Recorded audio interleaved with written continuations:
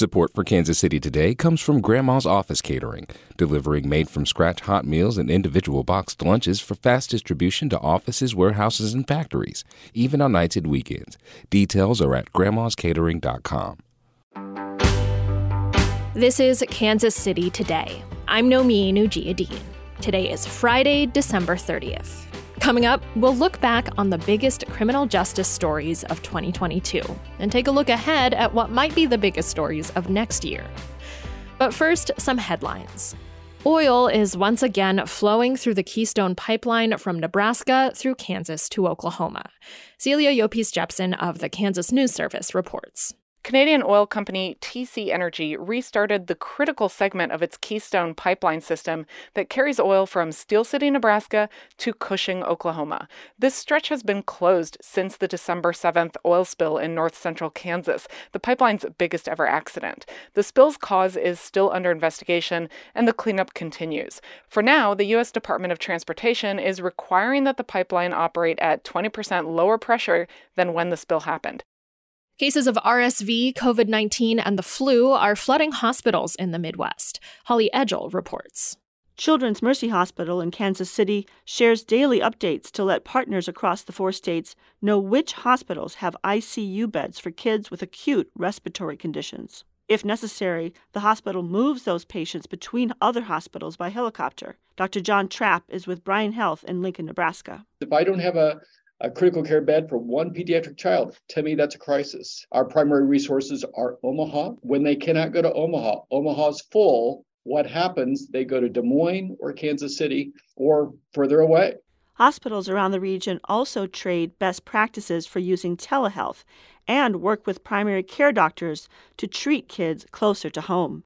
As New Year's Eve approaches, the Kansas City Police Department and Mayor Quinton Lucas are urging people not to use gunfire to celebrate.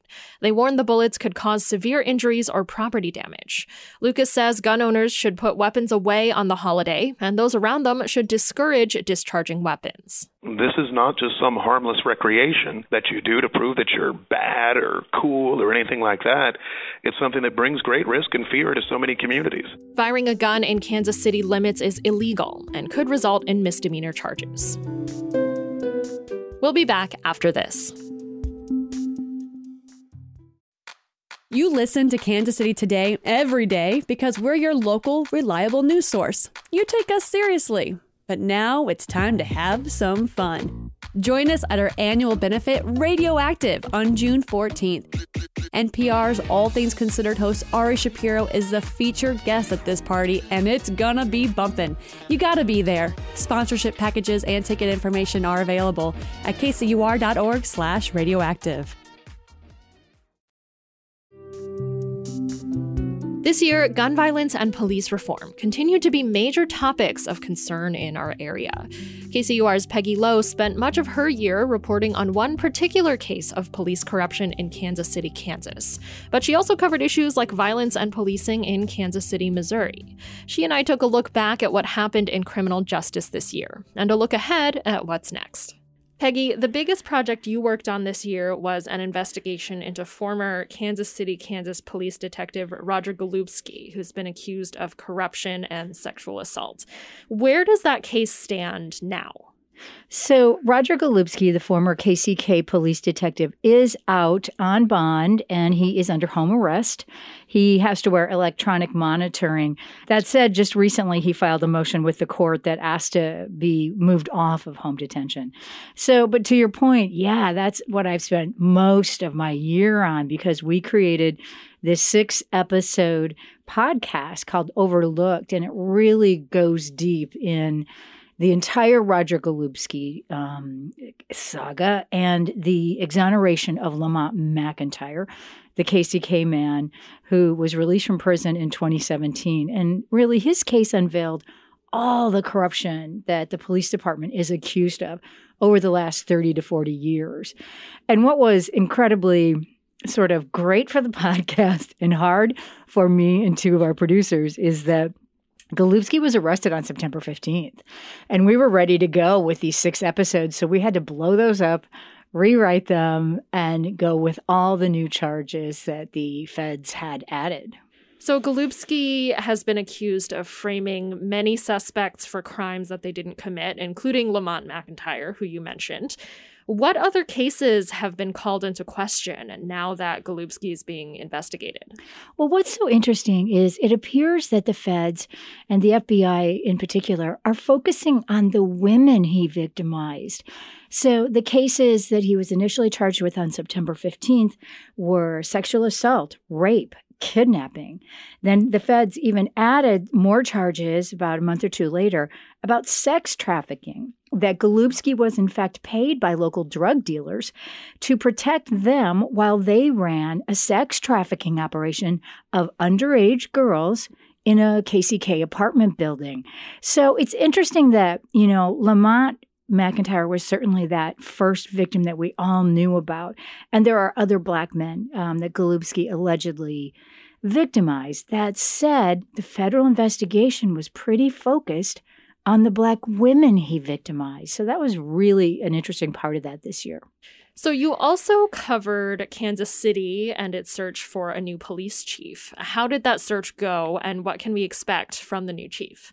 Well, the search was done mostly in secret and was highly criticized, quite frankly. And I think it points once again to something not everybody in Kansas City is aware of, which is we are the only police department in the U.S. that doesn't have local control. A state board appointed by the Missouri governor runs the Kansas City Police Department. So while activists and others were asking for transparency and maybe someone outside the department and other things to look at violent crime, for instance, in Kansas City, the board kind of went the opposite way and picked a 27-year veteran. Her name is Stacey Graves. She has moved up the rank from a civilian post as a clerk, and she is now chief of police. And she is the first woman in the department's 147-year history. Gun violence and homicides continue to be issues in Kansas City. How is the city trying to tackle those issues? Well, this is what's interesting, too, because former police chief Rick Smith had just basically thrown out many of the programs that, for instance, prosecutor Jean Peters Baker was working on. One is called NOVA, and it basically was trying to go into neighborhoods and, look at crime from where it was starting and teaching, soft skills, social working skills, that kind of thing. So Smith threw that out. The new chief, Stacey Graves, told Steve Kraske on Up to Date that she wants to bring that kind of program back, and she wants it even larger. She has said, we can't arrest our way out of this problem with the high homicide rate. She said, we have to get everybody in the community engaged, and we're going to need help from everyone. So that was a real breath of fresh air, given what the department had been like in the last few years. What about a look ahead? What do you think will be the biggest stories of next year? So I think that police reform is going to be something, at least that I'm watching, because, ever since Black Lives Matter, we've talked a lot about police reform. We've talked a lot about the things that people want changed, and I haven't seen a lot of that happening. There were some small things. For instance, some of the reforms that KCPD did were body cams. So will that continue to move forward? And will the activists who were so moved by the Black Lives Matter movement, will they continue to call for this? Will they continue to work for this? What are they going to want to see in the future? With Stacey Graves being appointed, they weren't seeing what they wanted as the next police chief. So what is police reform going to look like in this next year? That's one of the things I'll be watching. A second thing, and it might be only me watching this, but this is a topic that I like to talk about, is prosecutorial immunity. Now, this is a judge-made doctrine that cloaks prosecutors in near absolute immunity from suit. They can do things and never get in trouble. So they can't be sued, they can't be fired, that kind of thing. And they cannot be sued for knowingly prosecuting an innocent person, withholding evidence, or even fabricating false evidence of guilt. And the reason I find this interesting is because of the Roger Golubsky case. A prosecutor in the Wyandotte County office, her name was Tara Moorhead. She worked with Golubsky on the Lamont McIntyre case. It appeared, at least from the allegations made in that suit, that she had an equal part in that. And nothing has happened to her on that score, other than she moved up to the U.S. Attorney's Office. So I would love to look into that a little more. The third thing, and I'm sorry I'm being wordy here and unwieldy, but the Biden administration just announced that they have nominated a woman named Kate Brubaker to the U.S. Attorney's Office in Kansas. Now, her nomination's pending before the Senate Judiciary Committee. But Brubaker is super interesting.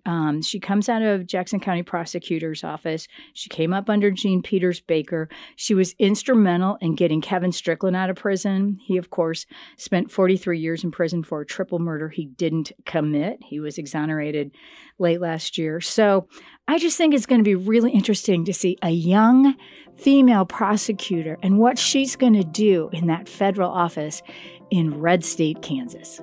That was KCUR reporter Peggy Lowe. You can hear her reporting on the Roger Golubski case on KCUR Studios podcast Overlooked. This is Kansas City Today. I'm Nomin Ujiyediin. This podcast is produced by Trevor Grandin, Byron Love, and KCUR Studios. It's edited by CJ Janovi, Lisa Rodriguez, and Gabe Rosenberg. To read Peggy's reporting on criminal justice, visit kcur.org, where you can find more local news from Kansas City's NPR station.